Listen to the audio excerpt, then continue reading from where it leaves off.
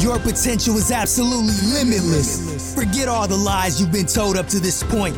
It's time to reset your mind so your life and business can prosper.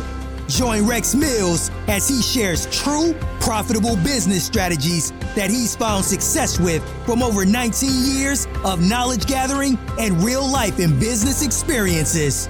Get ready to maximize your potential in life and profits in business right now on Reset with Rex.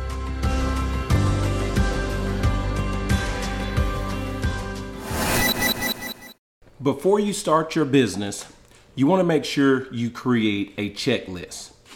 And I want to talk about one of the most important items that should be on your checklist, and that is knowing what type of formation to create for your business.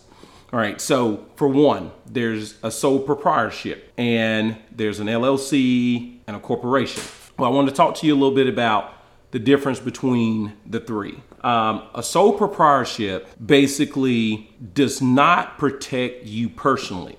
It puts all your personal assets as a liability that if something happened with your company and you got sued, everything you own personally can be included in that lawsuit. Versus an LLC, it protects the owner from being on the hook for business liabilities or debts. Now, we're going to jump forward just a little bit, and we're going to talk about the difference between an LLC and a corporation. You know, most business owners choose to go with an LLC because LLCs are really easy to create. They're a lot faster. So, and it protects you.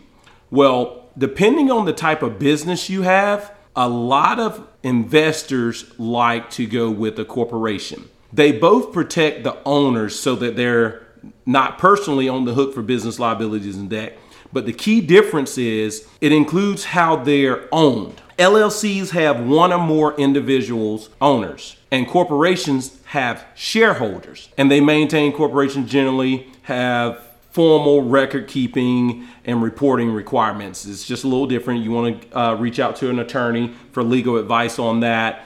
But even though LLCs are considered easier to start and maintain, investors tend to prefer corporations because as a corporation, it's more of a business setup as far as the entity goes versus an LLC is owned by individuals. So I just want to speak to you guys about that for a moment because as we're going through our fourth quarter and starting the business, every day I'll be teaching you a little bit about one of the main checklist items that you should have on your checklist to start your company. So if you know somebody needs to hear this, share it with them. And always remember, the thing is not about the thing, but everything is about everything. God bless you guys, and I'll see you guys tomorrow.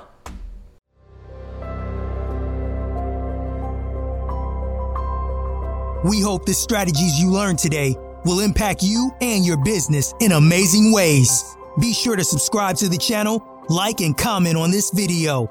And if you like to learn more specific strategies that you can apply to your business, contact Rex for one-on-one business coaching or join his exclusive business mastermind.